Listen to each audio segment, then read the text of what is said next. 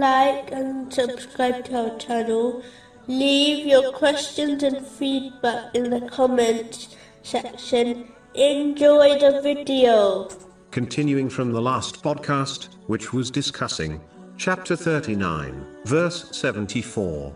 Praise to Allah, who has fulfilled for us His promise, and made us inherit the earth so we may settle in paradise wherever we will.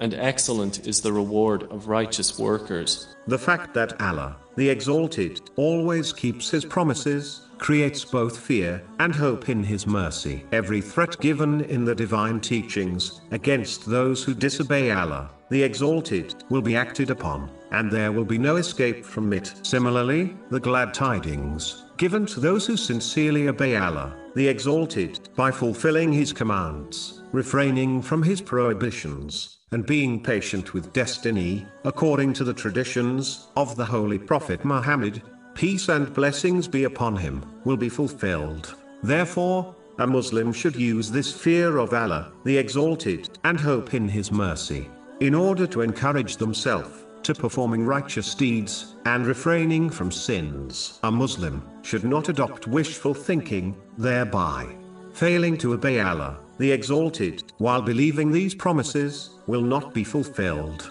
They are in fact inevitable, so a Muslim must strive today, before it is too late. One's religion refers to their way of life, meaning it encompasses both inward belief and outward actions. This makes it clear that a Muslim must combine both, in order to truly be a follower of Islam. In addition, this verse rejects the foolish belief when a person claims purity of heart and an internal connection with Allah, the Exalted, without acting on the teachings of Islam, and therefore believes Allah, the Exalted, will pardon them on Judgment Day. What is found internally manifests outwardly, meaning when the heart is pure, this will be observed in the outward limbs, meaning they will actively and practically obey Allah, the Exalted. But when the heart is impure and disconnected with Allah, the Exalted, it will show outwardly through the disobedience of Allah, the Exalted.